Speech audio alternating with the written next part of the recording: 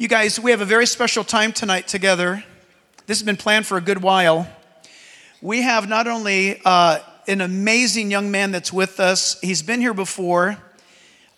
He started out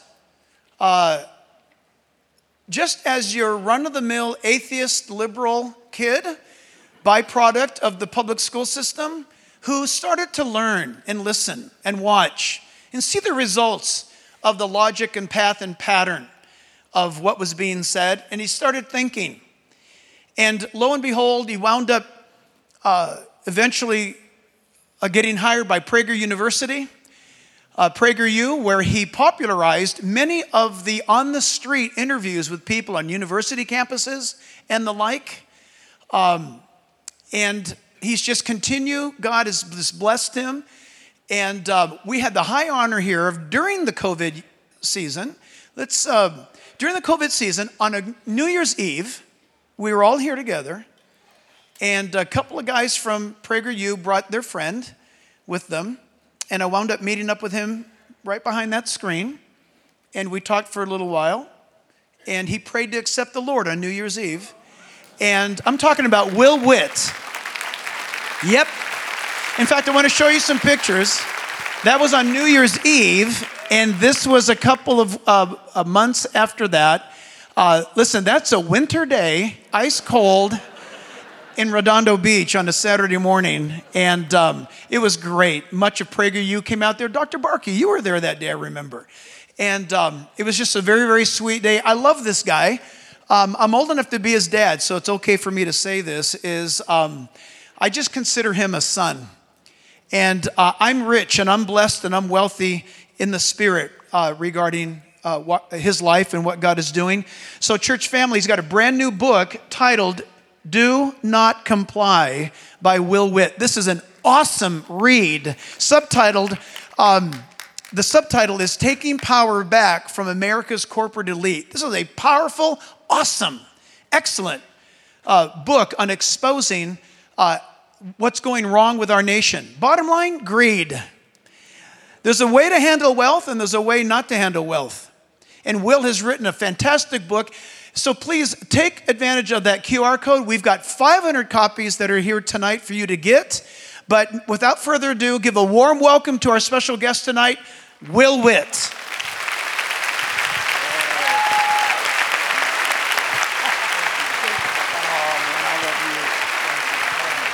You. Oh. Look at that guy. Thank you, guys. Thank you so much. Oh, my goodness. Okay, so this is great. First of all, I look so much better in those pictures than I do well, look you know now. what? That was not too long ago, but I know that I was like 10 pounds lighter back then. Yeah, me too. Me too. But listen, your journey has been rapid. I mean, if I remember right, we're talking about a career that was only launched maybe, 5 or 6 years ago? Is that safe to say? Yes. Can you kind of walk us through your background and how you've been placed in these strategic positions? Yeah, I mean, I grew up a liberal atheist my entire life, as Jack said, and we can get more into my faith journey and things in a little while. But I was never a conservative person or believed in conservative politics. For the most part, I thought politics was pretty dumb, but I thought that Obama was really cool and, he was going to save the world and the world was burning because of climate change. These are the things that most young people think nowadays. And so it wasn't until I went to college and I was an English major, which was a useless degree, and I was in a sociology class, which was a useless class, and there's a black girl sitting next to me, and my teacher in the class points at me and says, "You are oppressing this girl next to you because of the color of your skin." Yeah, people, what are you supposed to do? And me and this girl looking at each other like, this is really awkward for both of us. She didn't think I was offending her, or she didn't think that I was oppressing her, and I didn't think the same way. But this TA at a $50,000 a year university gets to come and tell me that I'm oppressing someone. Wow. This is how you create the victim culture in America. And so after this, I started getting really involved with conservative politics. I have plenty of other stories on people in my life mentoring me through this, but long story short, I got involved. Found out about PragerU, and I went on my campus when I asked women what they thought about the wage gap on video. I taught myself how to shoot the video, edit the video. I sent it to PragerU because I love their videos, and they ended up offering me a job because they loved the video. And so after 2 years of college, I dropped out, moved to Los Angeles from Colorado, and best decision of my life. You got saved, brother. You got saved. Exactly. Different kind of saved, but good. Yeah. Well, that probably saved you, actually. I mean, that rescued you from heading down a path. Who knows what would have happened if you stayed in for an additional 2 years? Yeah, I mean, one of the stories that I really like to tell when I was in college is that that story happened that I just told. That happened, but I still wasn't super political or anything. I didn't really know much and was kind of just questioning racism at that time, I suppose. And so it wasn't until I was in a political science class my sophomore year, there was a girl who had a Trump pin on her backpack. And I was not political at all. This was in early 2016, right? And she comes up to me, I'd never met this girl, and she says, "I'm voting for Trump." I said, "I don't know you. I don't know why you're telling me that or talking to me about it." And she said, "Well, I am." And I said, "Okay, why are you doing this?" And we got into this whole discussion. She's explaining to me who she voted for, why she supports Donald Trump. And I say, "Well, this is much different than I've heard from classmates and family and people around. Maybe I should look into this and see what it's all about." And because of one girl coming up and talking to me, a girl who I had never even met before, I'm now in the position that I am because she's the one who actually got me hooked up with Leadership Institute and Turning Point USA to start the chapter at my school to do this. And it's like everyone always talks about, I'm just one person. What am I supposed to do against the corrupt elites in this country and all the people out there? But you have no idea the power that you have when you're just going and talking to people and the grassroots and the amazing conversations that you have. You have no idea the person who you might talk to at In-N-Out or at your school or even here at church who might be the next person to go and change the world. You have no idea. It's amazing about what you're saying. That's exactly true about the gospel as well. We think that everybody's heard the gospel or what, I'm sure they know. We make that assumption, but little do we know that we should engage people anyway, no matter what. And that's how the gospel spreads. That's how relationships are established. And in this particular case, this is how a man's life is put on the course that God ultimately had for him anyway. While you were speaking, I thought immediately of this verse in 1 Timothy chapter 6, verse 20. Listen to this. Old King James Bible, by the way, has the word very, very powerfully. Paul says to Timothy in his closing remarks, "O Timothy, guard what was committed to your trust. Avoid profane and idle babblings and contradictions of what is falsely called science." And you did a documentary that we showed here, and if I remember right, Michael Schellenbacher was here as well that night. Yeah. You guys, if you have not seen The Religion of Green, where can they get it? PragerU.com, Religion of Green. You can find it on there. It's about a 20-minute short film that we made a couple of years ago. That was a lot of fun. It was the second documentary I made. Please see that. The Religion of Green. I'm not kidding. Your junior hires and high schoolers must see this. Homeschoolers, public school teachers that are bold and courageous, show it to your class. The Religion of Green, the truth about the green movement. I was completely shocked with the details of that. I've never looked at recycling the same. Yeah. I had no idea. They send all the plastic bottles. You think you're throwing in the recycling bin and they're recycling it. They're not recycling it. They're sending it to China or throwing it in the ocean for it to be burned. I mean, you're not recycling. Some of the things, like some of the aluminum and paper and things, some of these are actually recycled here in America. But the plastic oh no, they don't recycle the plastic. I just throw that in the trash. It's better to put it in the landfill than to put it in the recycling most of the time. So in his documentary, this is not what we're talking about tonight, but in his documentary, you guys need to see this because you see kids in some, I don't know if it's Thailand or Calcutta or wherever they are in the world, you see kids that are burning plastic and they're cooking their fish over the plastic and it's pure. I mean, it's a direct infusion of cancer. It's remarkable. Religion of Green, get it. And you'll be blown away. So, God called you out and beyond PragerU. Let's pick it up from there before we dive into the contents of the book. Yeah, so I now live in Florida.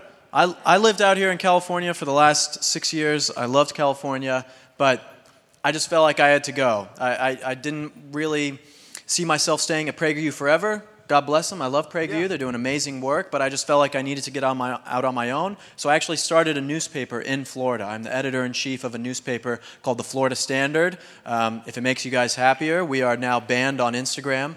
That means it's a great paper.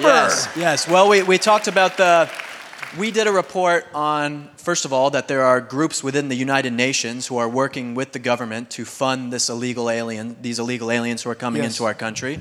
Evil, nonsensical stuff, and so that was our first strike. And then we talked about the Pfizer study from their own documents that showed that 44% of the pregnant women in their studies actually had miscarriages. 44%. You're not seeing that reported anywhere else. And so then we report on it, and then we get banned for false information, even though it's Pfizer's own studies, and we're just relaying it to people. Yeah. So you can say that's successful in a way, you know.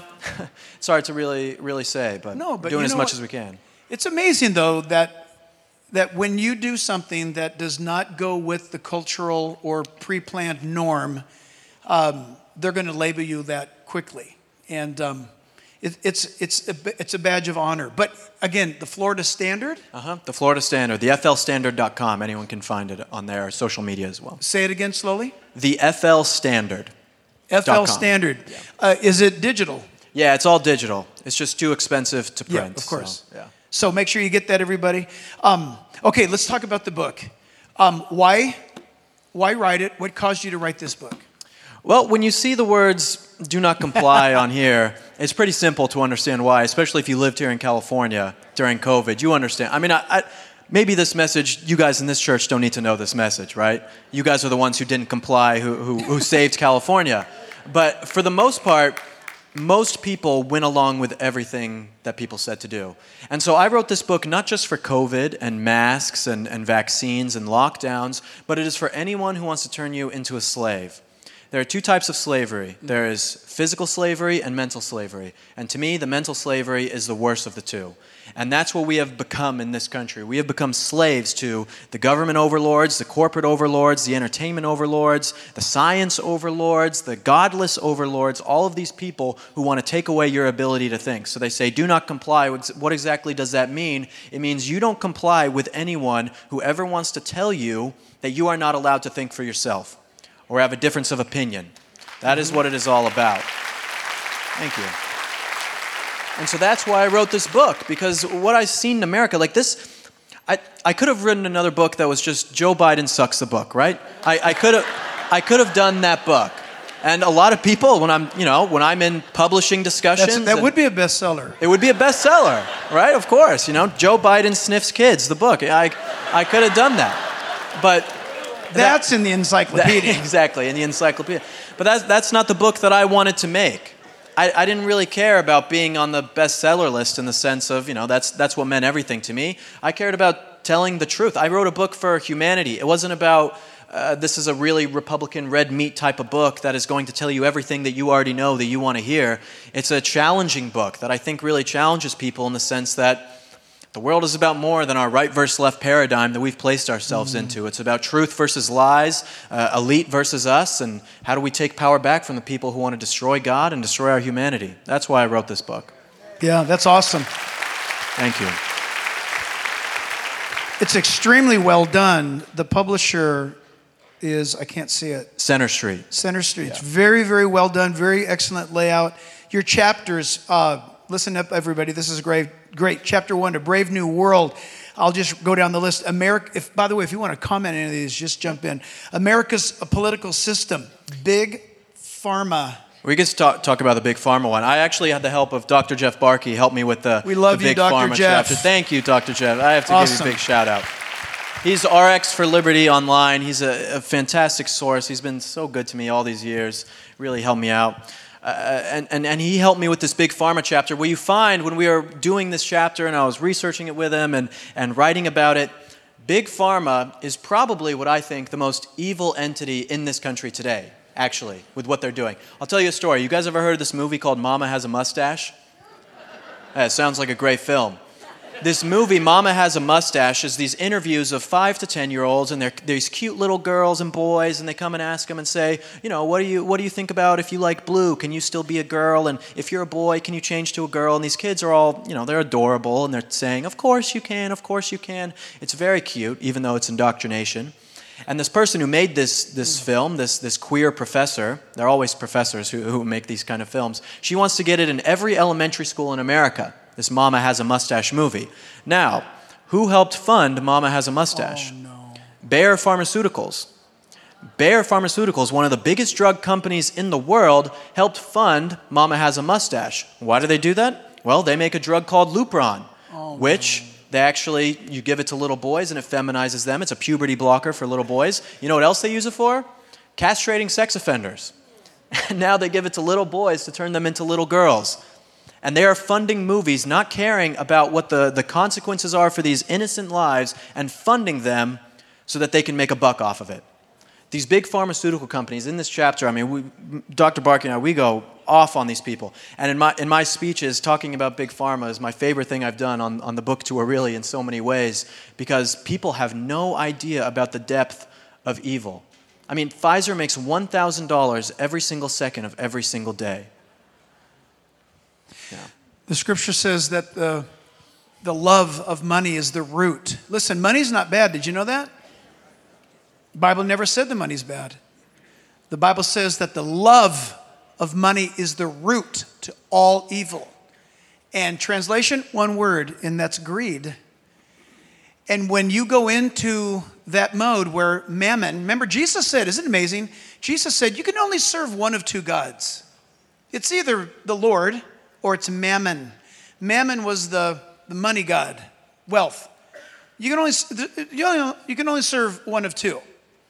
And when you focus on the exploitation of anything for yourself, then that's where things go very, very wrong. It's the love of it.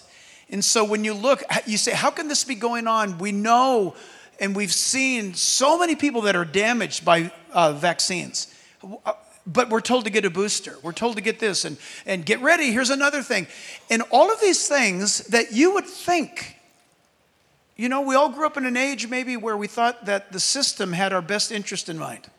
We thought about this. We thought about that it's good for us. Well, that world seems to be gone now. And, we were talking tonight before service in the back room about In-N-Out Burger, for example. This is a company that makes billions and gives billions away. I don't know if you know this or not. They're involved in trying to stop human trafficking and all kinds of things. Yeah. And what's the difference? You have an iconic corporation, and then you have this monster like Bear, but it doesn't matter. What are you doing with your capital, so to speak? Are you doing what's good? Or are you doing what's evil? And it all comes down to greed. And so you expose that in this book. It's very, very powerful. And when you talk about pharma, you're talking about that's an international syndicate. Yeah, essentially. Because I think Bayer is based in Berlin or Frankfurt, something like that. Yeah, and they actually joined with Monsanto Farms. You guys might be familiar. Yeah. Monsanto Farms, owned by Bill Gates, one of the biggest farming conglomerates in the world. Largest private owner of U.S. land, yep. Bill Gates. And so now you have them making food that makes you sick, and then creating the drugs that are supposed to help you at the same time. That's crazy. That's how screwed up this is. America's financial institutions. We have to skip that one? Yeah. Because that'll get me going. Okay. Well, listen, I want to see you fired up. I don't mind. No, I'm trying to control myself right now. Okay. Oh, man, this is a good one. Can you talk about this? Transhumanism and the futurist movement. I got to hear you on this. Oh, I would love to. Yeah, talking about transhumanism. If you guys aren't familiar with transhumanism, it's essentially the extinction of human and the development of we are no longer humanity, we are just flesh and bones and pieces of matter. It is that we can be deconstructed into nothing more than a scientific experiment and have no soul or sense of humanity in that sense. And so I find it very scary. New technology in this country wants to take away our humanity. Yes. Elon Musk, for all he did with Twitter, turning it into X and making free speech a little bit better on the platform in some ways. Seems like he's done a good job. He did some good things there, and he's funny when he calls out Elizabeth Warren and stuff like that. But Elon Musk is developing brain chips, Neuralink, that goes into your brain and then connects with a device on a cloud that then sends emotions and thoughts and ideas to a computer that could be somewhere in China or somewhere else. Elon Musk was going and speaking at Chinese CCP AI conferences and saying that AI is the future that we should be ready for. This is what Elon Musk is saying. There are videos, all sorts of evidence of this happening. And so any sort of technology that looks to take away your humanity in that sense, I think is evil. We are born to live as humans. Yeah. We break down. We die. We have things that happen to us that are wrong with us. That doesn't mean that we can't take care of ourselves and eat healthy and have a doctor to look after us when these things happen. But to replace the things that God created with machines to enhance humans is evil, and it is wrong, because there is no enhancing the human. You are just enhancing the physical parts that we are and destroying what it means to be a human. So let me play the bad guy for everybody. Yep. Oh, what's wrong with that? You're standing in the way of progress, and I don't believe in your puritanical God. He doesn't exist, so I can do whatever I want, and I think everything I do is electronic anyway, and I really don't know how to do anything anyway, so I just take it from the cloud anyhow, and I don't have to think because the cloud thinks for me. Mm-hmm. I don't have to study. I just click on this link. So the thought of God is inconvenient for me. Mm-hmm. I don't think it's necessary. So what's wrong with transhumanism? I kind of like it. Yeah, I'm sure you do like it. That's kind of the point, right? It's the first chapter of this book. I talk about Brave New World. I'm sure if I said, who's read 1984, everyone's hand would go up.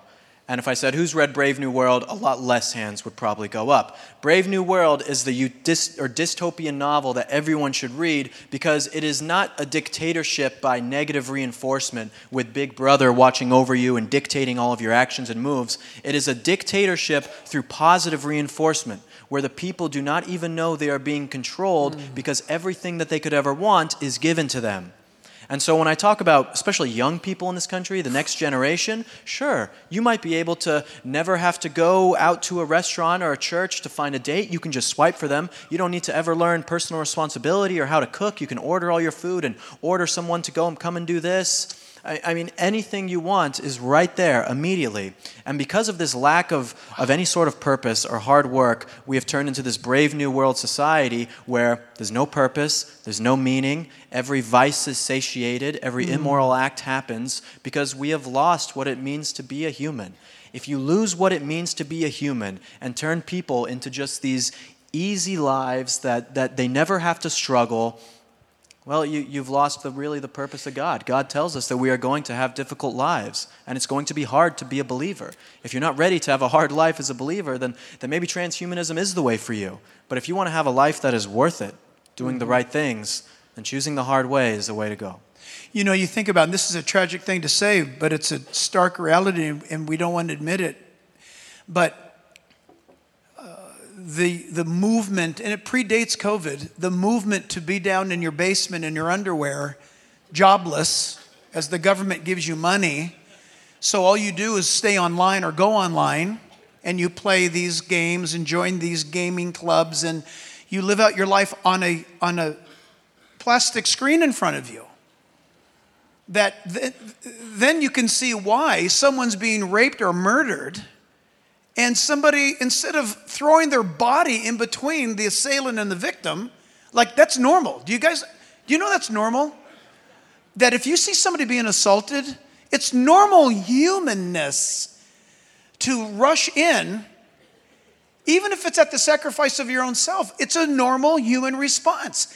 And if you lose it, and we're losing it if we haven't lost it already, something's happening, and we know because it's posted that this person watched this woman get raped in the subway of New York And instead of people getting involved, there's 6 people with their cameras on. How does that happen? Because there's this remarkable, I believe, demonic thing about, well, if it's on the screen, it has a pause button, it has a start, it has a erase, or it's a game. It's not real. If they put the camera down, that's unacceptable because now this is reality in front of me. I got to do something. So let's keep the screen up. And the longer you keep the screen up, the more blind you become. And you're deadening your soul. And a lot of young kids, we see it at restaurants. We see it in places where kids are sitting there. We went to the Olive Garden the other day or the other month, whenever it was. And we look across the table and there's a dad with his daughter. She's probably about 9 years old. Both of them were on their devices. Both of them ate dinner, and that was their night out. And we didn't see them, or we didn't hear one word exchanged. When that happens, transhumanism, why not? Your life is worthless anyway. Why not enhance it? This would be better than my existence. And that's not God's will for your life. No. Not at all. Yeah, they have those. Have you seen those new robots that they have? Like LEQ? LEQ is this robot that you can put into your house, and it's AI generated. So it's not just like a toy, it's an AI robot that then takes your emotions, your conversations, all the things that you say, it learns them, sends them back to some Chinese or some data center to learn about you, and then become a better AI friend for you. You give them to your kids, you give them to your elderly grandma who doesn't have anyone else at this point. Is that a replacement for human interaction?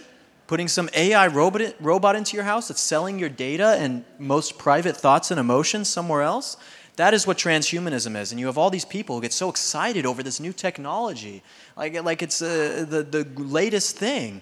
But any technology that aims to take away our humanity is not technology we should be looking at.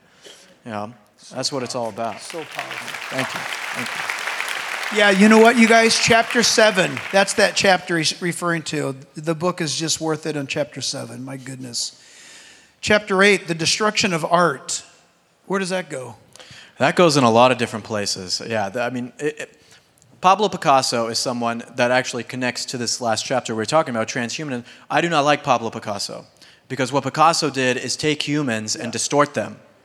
Instead of romantic, neoclassical, these types of artists that said, I am going to elevate humans, elevate landscapes, elevate the earth, and make them look beautiful and heroic and fierce and magnificent, it is, let's see how ugly we can make humans and items and objects and the world around us. And so now you look at postmodern art and other modern types of art in this country, and there's nothing beautiful about it. You look at the architecture that we have surrounding us, there's nothing beautiful about the buildings that we see, and they tear down the forests and put up factories. This is why I say conservatives are the real environmentalists. We are the ones who should be looking at the world around us and saying, how can we preserve beauty? There's a reason why they want to make everything distorted and ugly and horrific and scary and all these scary movies and demonic things and all of this. It demoralizes you. It demoralizes you. Instead of having something beautiful that inspires you and brings you closer to God, it is something ugly that makes you feel evil and weak and sad. So in that chapter, I talk about the breakdown and how we can bring back beauty into our lives and really elevate that to the highest. That's a great point. For everyone who has grandkids or kids in your life, you ought to groom them in the right direction. The Bible says, raise up, train up a child in the way that they should go. What does that mean? It's quite simple. The Hebrew scriptures teach that your child, you're to know them. Okay, that implies you know them. And then you point them in the direction that they should go. Secondly, also, you enhance that direction based on their desires, their loves, their passions. They like architecture, or do they like bugs? Is it animals? Do they love math? Some kids actually are born loving math. It's strange. Not me.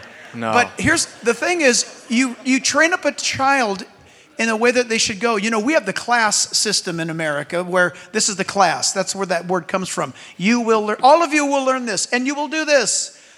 Listen, a bunch of failures in those types of structures were guys like Einstein and Newton. They didn't function well in those environments because they were free thinkers.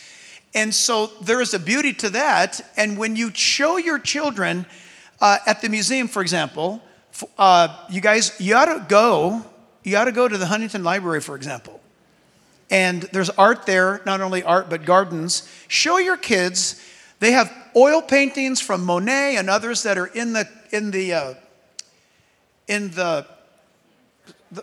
house. What's it called? It's a mansion. Whatever that is. Look at their home, look at their art, but then go out into their gardens, and you can say, you saw the painting that Monet did, right? He used oil. Yeah. Look at this. Look at this, what God did, and all of those incredible plants that they have there. Your kid will get more education in a half a day at the Huntington Library than they will anywhere else for a long time.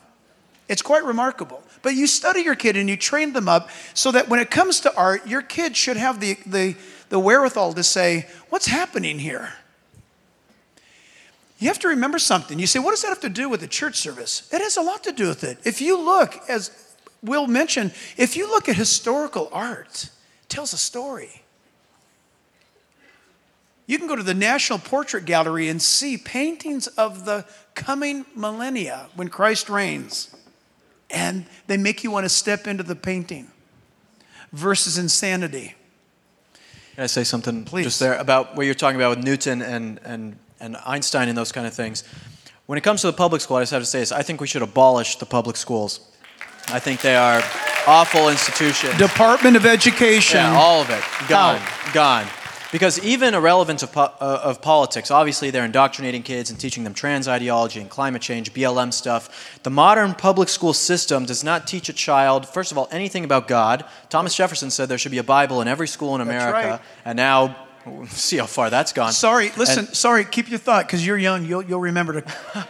Did you guys know that Benjamin Rush, the first Surgeon General of the United States, and Thomas Jefferson, they were good buddies? Do you know what they founded? They founded the public school system. You say, well, that was a bad idea. Not when they founded it.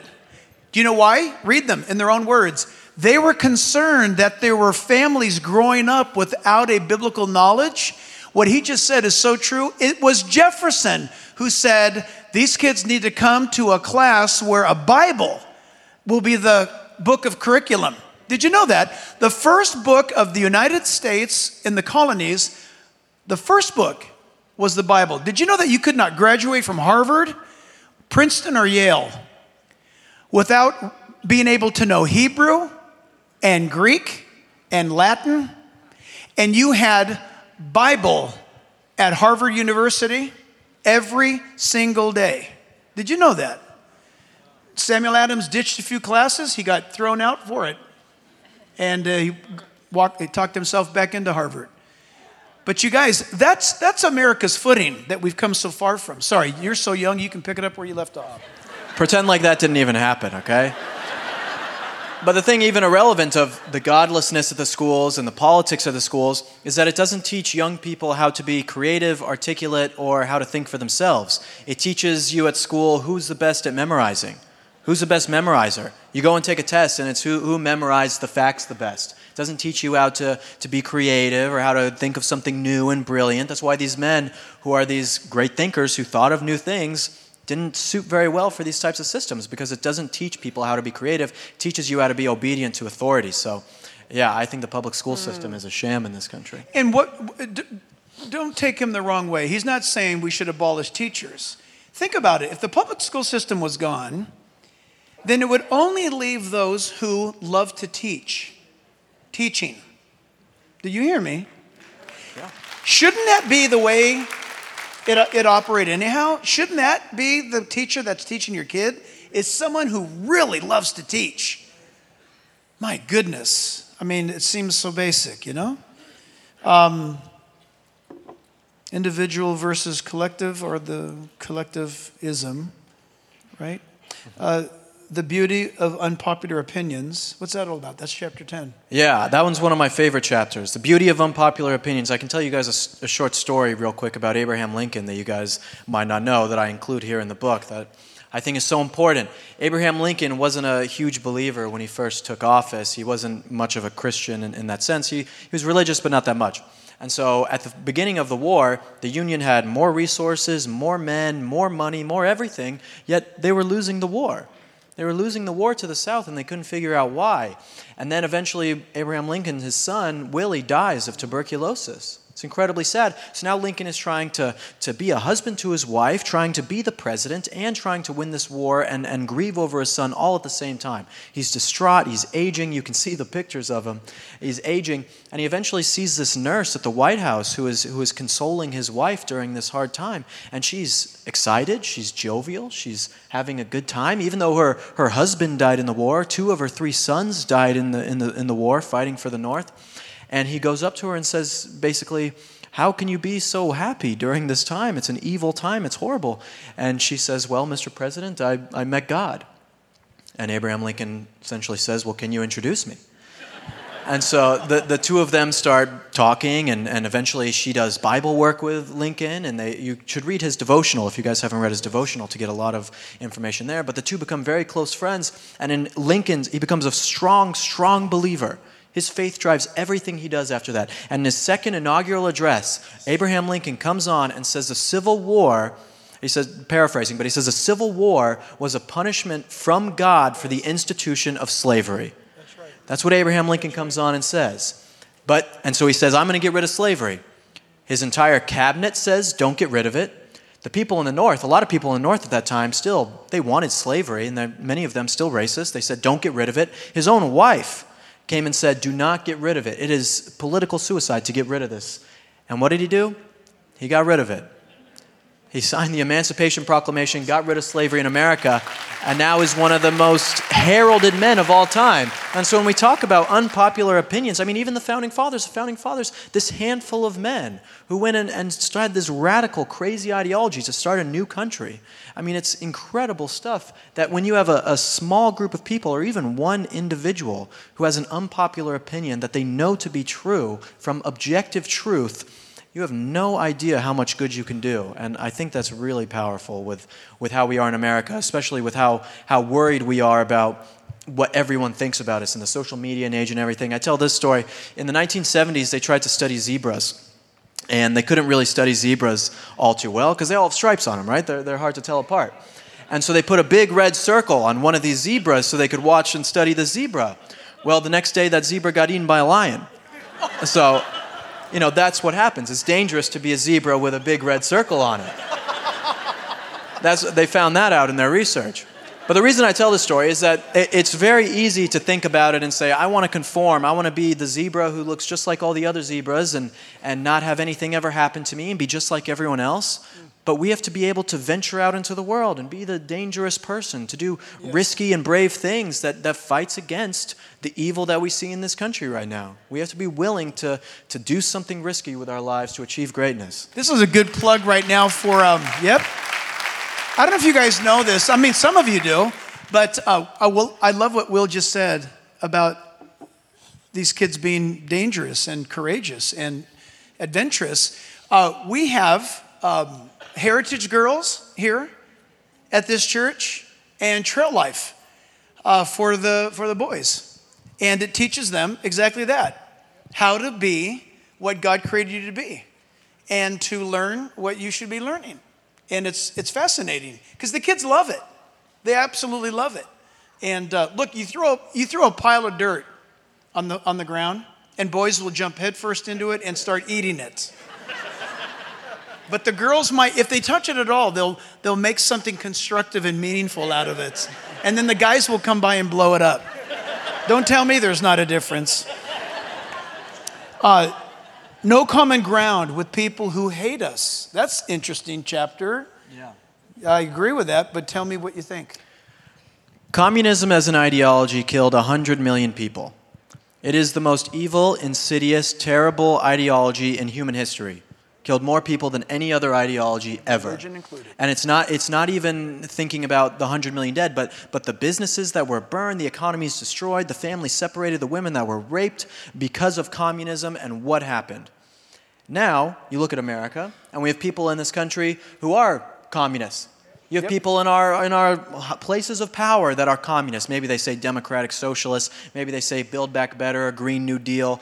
They're communists in the ideologies that they present, right? It's Marxist ideology. Rhinos. Right. I mean, like these types of Not people. with circles on them. No. Rhinos. No, different type of rhino, yeah. And definitely less brave than a rhino with a circle on it. But these types of people are in this country, and what do conservatives and Christians constantly do? We say, we will find common ground with you. Why do we find common ground with an ideology that killed 100 million people? We don't find common ground with that. You don't find common ground with someone who says abortion, I'm using quotation, abortion is fine after the baby is born.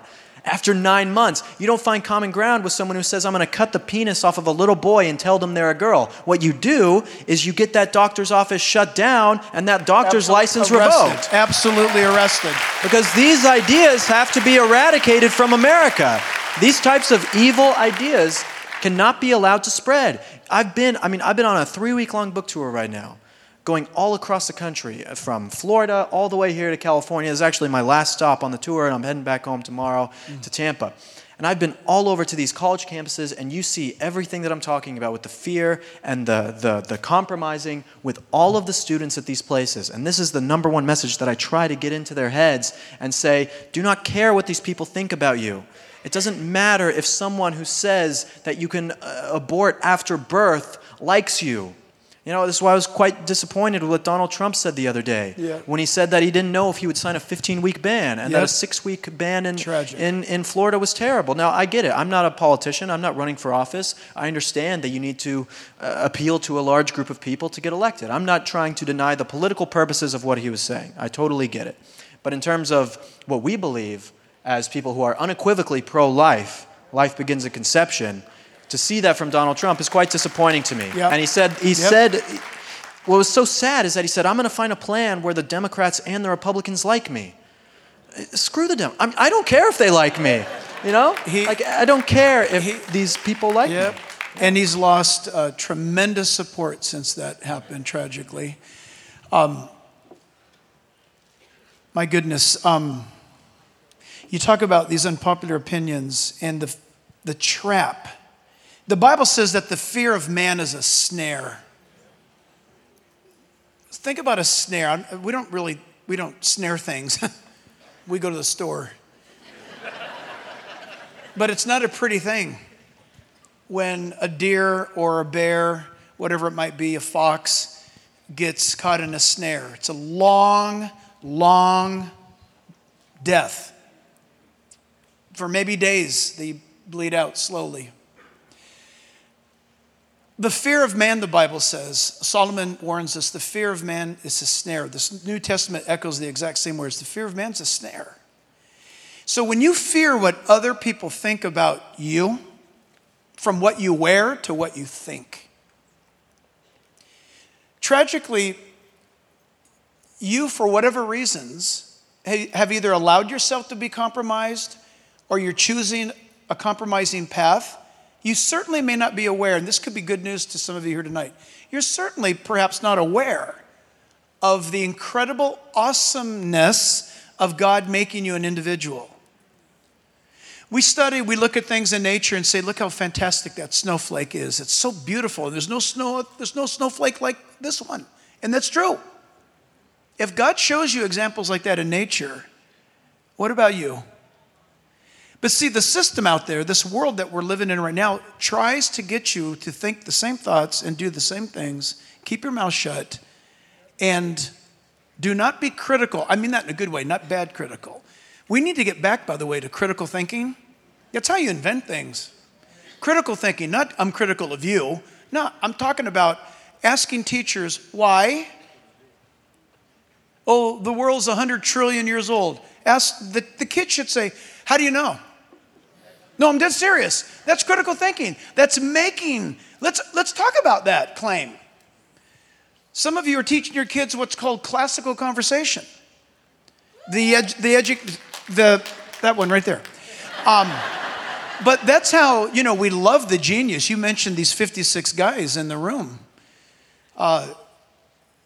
Congressman Bob McEwen said in the study of history, in American history, he has never found in world history where there was ever 56 human beings in the same room of that level of intellect, dependent upon God, no matter what denomination they were from.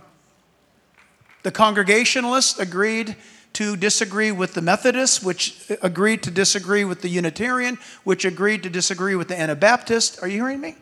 They laid that stuff to the side and they crafted the greatest constitutional form of government, a republic that the world has ever seen. And these guys were geniuses, 56 of them. There was no woke nut in the corner somewhere getting in on the photo shoot. They were all brilliant. Read about their lives. Their lives were so public. But they didn't care what King George said. They didn't care what anybody said. They didn't care what France said. They didn't care what the pirates and the corsairs and the Barbary pirates were doing. They didn't care. They said, this is what God says, this is what we're going to do. John Adams said, we have no king but Jesus. Think about that. That's absolutely amazing. So young people today, you cannot hand people control over your life. And let's be honest, think for a moment. You're not even sure if that person's real. Oh, he made a comment on my Facebook page. Who did? This guy. And it's like, I'm sorry, I just have no tolerance for a kid that's weeping over the comment of some Joe Johnson made this comment about you. Tell me, who's Joe Johnson? I don't know. Exactly. Is he real? You have no idea. It could be a bot. It could be fake. It could be your friend on a false name playing with your head. Who cares? If you know what God thinks about you, you're going to be fine. Also, it's interesting to note that if we're talking to young people, those founding fathers, some of them were very, very young men at the time. Yeah, 22 years old and young. Yeah. Jefferson, I think Jefferson was the youngest at like 34, something like that. He was super young. Yeah, Franklin was obviously the old guy, but that's fascinating. Made me think, my mind just went. Very young, very young. Yeah. Becoming a hero in a dangerous world, kind of what we're talking about. Go for it. Becoming a hero in a dangerous world. This was actually my favorite chapter to write because I see so many young people. Have you guys heard this trend about why young men are thinking of ancient Rome? You guys have heard about this? Well, the reason why I have not heard this. Tell me. You haven't heard this? What is this? It's this. Wait, say it again? Why young men are thinking of ancient Rome. Oh, tell me. It's this trend of girlfriends filming their boyfriends and saying, how often do you think about ancient Rome? And then the boys or the men answer and say how often, and they'll be like, once a week or, every couple weeks, whatever it is. It shows that for the most part, men are thinking of ancient Rome. But what I write about in the book is that more than just ancient Rome that men are thinking about, they're thinking about World War II, they're thinking about knights and medieval times, they're thinking about conquistadors, whatever it might be.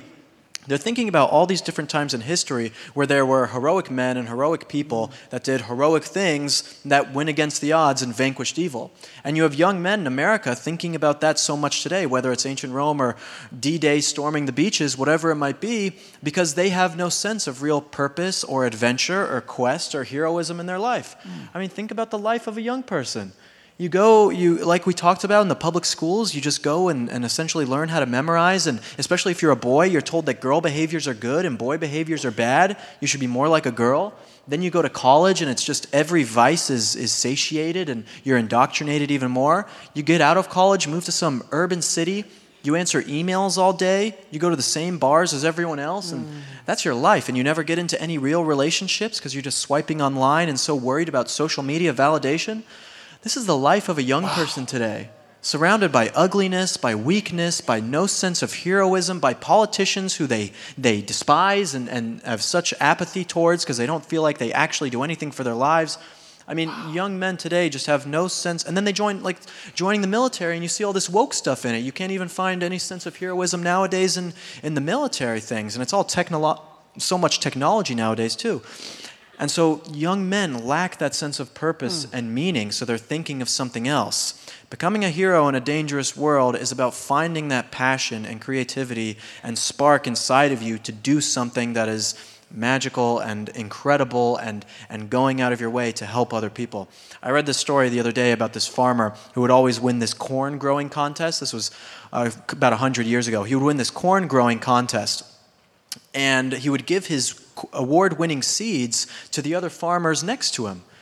And the person who did the contest came up to him and said, "Why would you give your seeds, these winning seeds, to the other people around you? Aren't they going to then win if you give them your seeds?" And he says, "Well, actually, mine can't win unless the other people have the good corn too, because we all pollinate each other and it makes it better. So the only way for me to have the winning and the best corn is for everyone to have the best corn."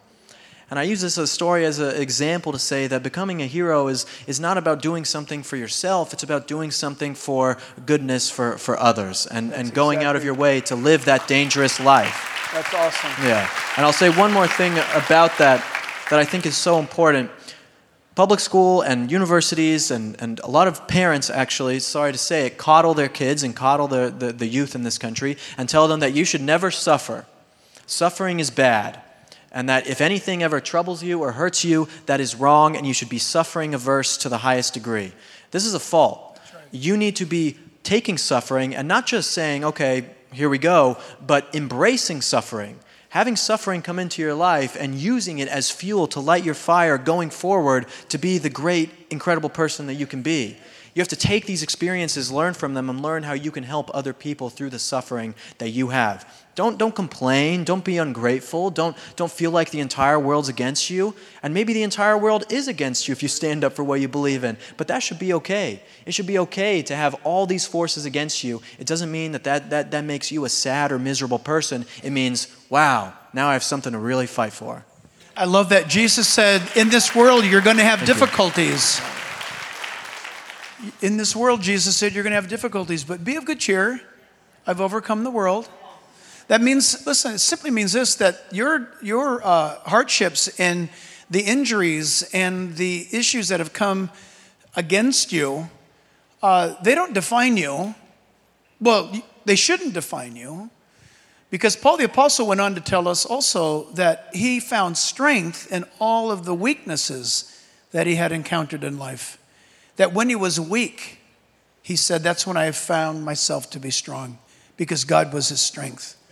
I love Joshua chapter 1. 5 times in that one chapter, God challenges and exhorts Joshua to be strong and of good courage and be not afraid. For the Lord your God is with you wherever you go. Man, you have somebody with a worldview like that, you can't stop them. You guys, we're going to save the best for last. I'm going to spring this on Will. Let's close. Let's do this, because we have 20 minutes left. So you got out of college by the skin of your teeth, but you're a published author. You're a documentary producer. You've got your own digital news platform. How old are you? Just turned 27. That's disgusting. I feel disgusting sometimes. That's amazing. Too, don't worry. Okay, 27 years old. You must have had an incredible upbringing for you to accomplish all that you have in such a short period of time. You must have had such a cush, gold spoon in your mouth kind of upbringing, right? I wish that was the case, Jack. It's not really the case for me. Mind me asking this? No, I don't mind you asking me this whatsoever, and it's something that I talk about in this book. For anyone who has read the book, you will understand my story, but I'll tell it here a little more in depth for you guys, but I probably won't say it as well as I wrote it, because it's something that's very emotional for me, and it's something that is difficult for me to talk about. But growing up my entire life, I was an atheist, and I didn't believe in God because of things that had happened to me, and I said, because of this, it means that God can't be real. And I still saw, Christians died in traffic accidents, and Jews died in childbirth. The Muslims died walking across the street. It was like, where was God if all these horrible things were happening to me and to other people? And when I was a young man, I was sexually assaulted over and over again by a male member of my family. Happened for years. And it was something that was incredibly traumatic for me. I didn't actually even remember it again until I was in middle school and had gotten in trouble at school, and it all came flooding back to me. And it's something that I've also never said in public before, going out and talking about this. I've been in the spotlight, I guess you could say, in political world for the last 6 or 7 years, and I've never once come out and talked about it or anything because I didn't really know exactly what to say. And I talk about my faith journey and everything, and when I became a Christian because I read the Bible, and it was during COVID, and I read the 4 Gospels, and I read them, and I had to make a choice. I could either ignore them, I could believe that they were lies, or I could believe that it was the truth. And I was so moved by the words that were within those pages that I had no other choice but to give my life to Christ. And so I did, and Pastor Jack Hibbs baptized me. Thank you. And it wasn't until just about, when that happened, and then even actually a little further on, that I realized that everything that happened to me and happened in my life, and all the sadness and guilt and shame that I carried with me since I was a boy, remembering this, and then being a man now. I'm talking about even a year ago when I was still moving to Florida. I got diagnosed with PTSD because of this and everything because of what happened. You realize that you can give it all to Christ and you don't have to carry the guilt and shame around, and you can give it to Him to take care of it for you.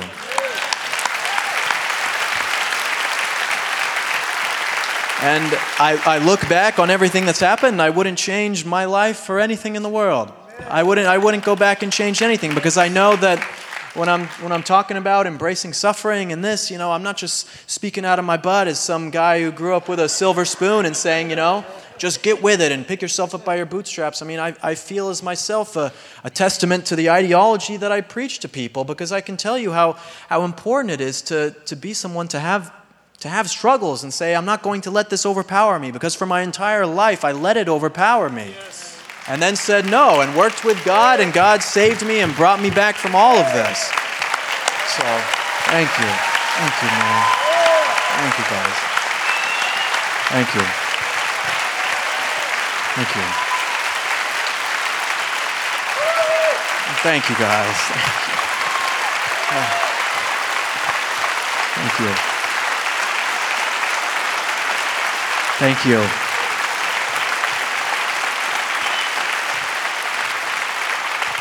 Thank you, guys. And, it's so funny when I've been in this political world for the last 7 years, like I said, and then you get into it where I used to just care about how many views I got on the videos, how many books did I sell, how many people are following me, how many likes I got, comments. These are the things that really mattered to me when I was first starting at PragerU and working in the political world. I might not have admitted it out to anyone, but those were the things that mattered. And then I found God, and everything changes. You find that the faith drives all the politics. That's why we've been up here on this stage.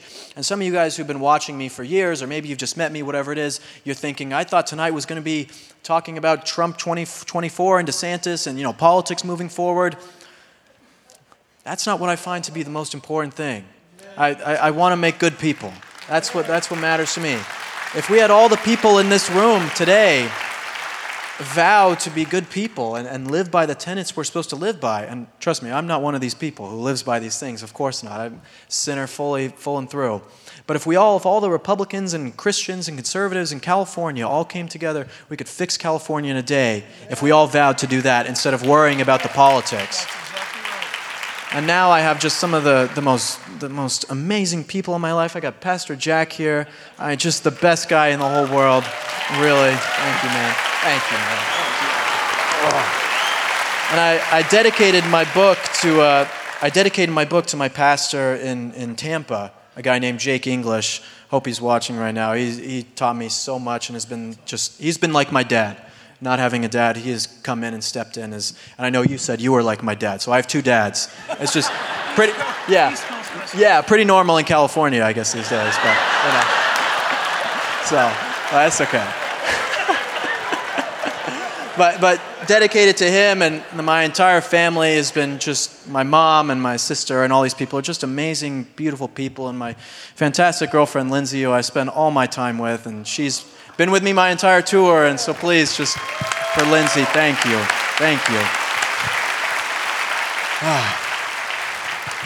And all of you guys, I mean, I don't really know what else to say. I love you guys too. I thank you. I'll say one more thing just about that, with him saying, I love you, Will. I find so much in the conservative media world today. I'm very disappointed in it. I feel a lot of ways like I don't really want to be a part of it so much anymore. I see what happens on social media with the videos that people make and the takes that they have, and I'm like, you're just finding a leftist video and then saying, this is wrong, and then just looking for the next video to bring yourself some sort of validation or fame behind saying that. And so when we're talking about the people who we have in our sphere that we're looking at, I think it's very important now, more than ever, that from our politicians, the influencers, pastors even, all of these types of people, we need to demand more from them. We need to demand more from them, or they're going to keep getting away with giving us the bottom of the barrel and the least common denominator.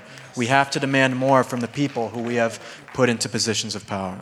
I so appreciate your comments on that, because I was just asked that actually today. How is it that in California, you guys just keep fighting for what's right? You know you're outnumbered. You know you're gonna lose. What keeps you guys going back to the fight? And I told the guy in the interview, I said, it has nothing to do with, is this a winnable war or not, regarding gender neutral showers or the marriage issue or abortion. It doesn't matter. It doesn't matter if it's winnable. I never approach something and test the wind to see if it's a winnable campaign. I don't mean campaign in politics. I mean a campaign in warfare. I don't test the air to determine if we're going to win this particular battle on the war, on the field.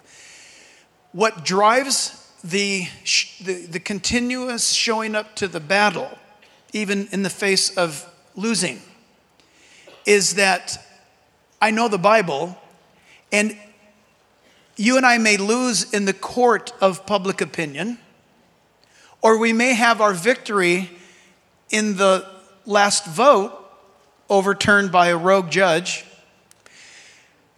You could lose heart and never again show up to a school board meeting or the ballot box. But you're not doing it to win it in this world. In the short term, you may lose it, but you know how this ends. So there's a day after being told no for decades by the world, there's going to be a day when God will say, you know what, you lost, like Lincoln. You mentioned Lincoln. You lost and lost and lost and lost, and you ran again. By the way, Lincoln's last words to Mary was, he said, Mary, I want to walk with Jesus in Jerusalem. Did you know that was his last words? How does a guy like that recover, exactly as Will was talking about, just constant setbacks, the horrific difficulties he had in life? How did he get out of bed? Well, God knew in the moment when was the right time for Lincoln to hear the truth, where that young woman would come by and tell him why she had peace. You look around the world tonight, friends, people, think about the world without God. They've gone from the fear and the tyranny of COVID now to the fear and tyranny of a looming global war. People are scared to death, and they don't need to be. You have in you, as a believer, the Holy Spirit, who has sealed you until the day of redemption.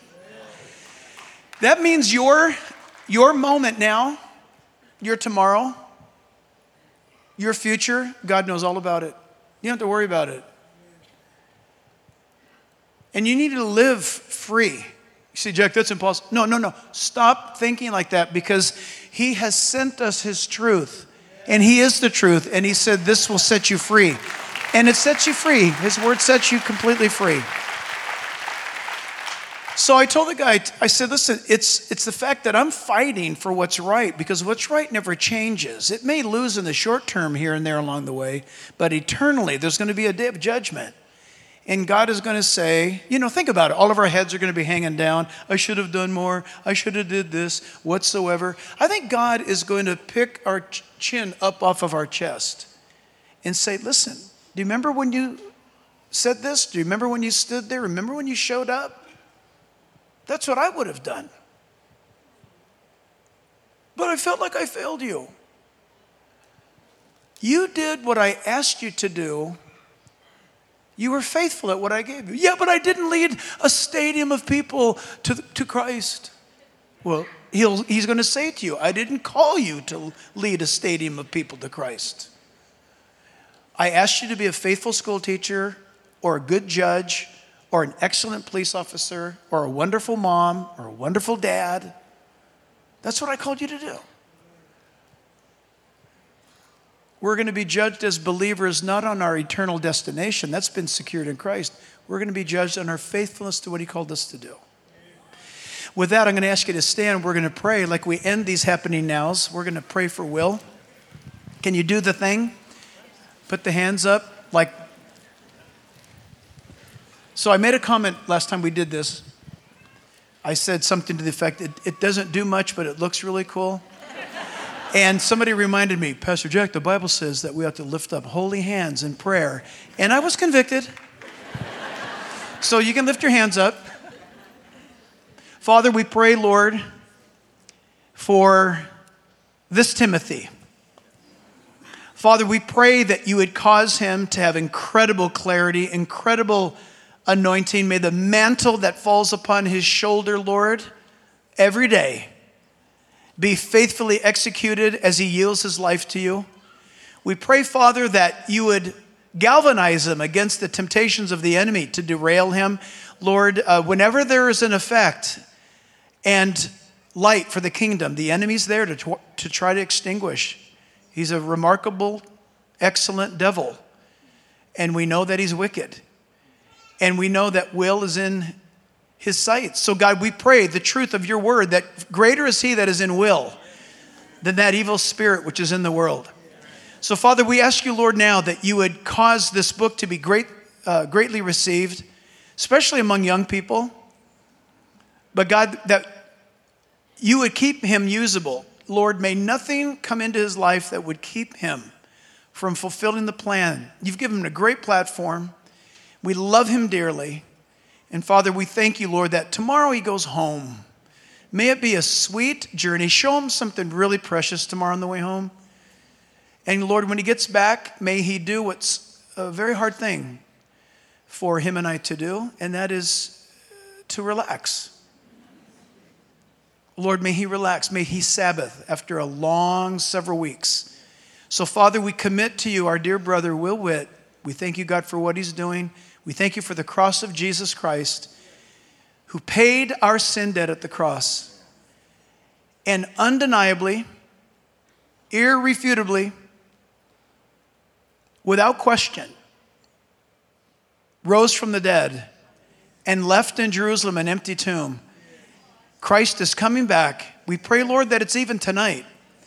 Lord, we love you. Can't wait to see you. And in the meantime, Father, we pray for the peace of Jerusalem as you command. And we commit Will into your hands. In Jesus' name, and all God's people said, Amen.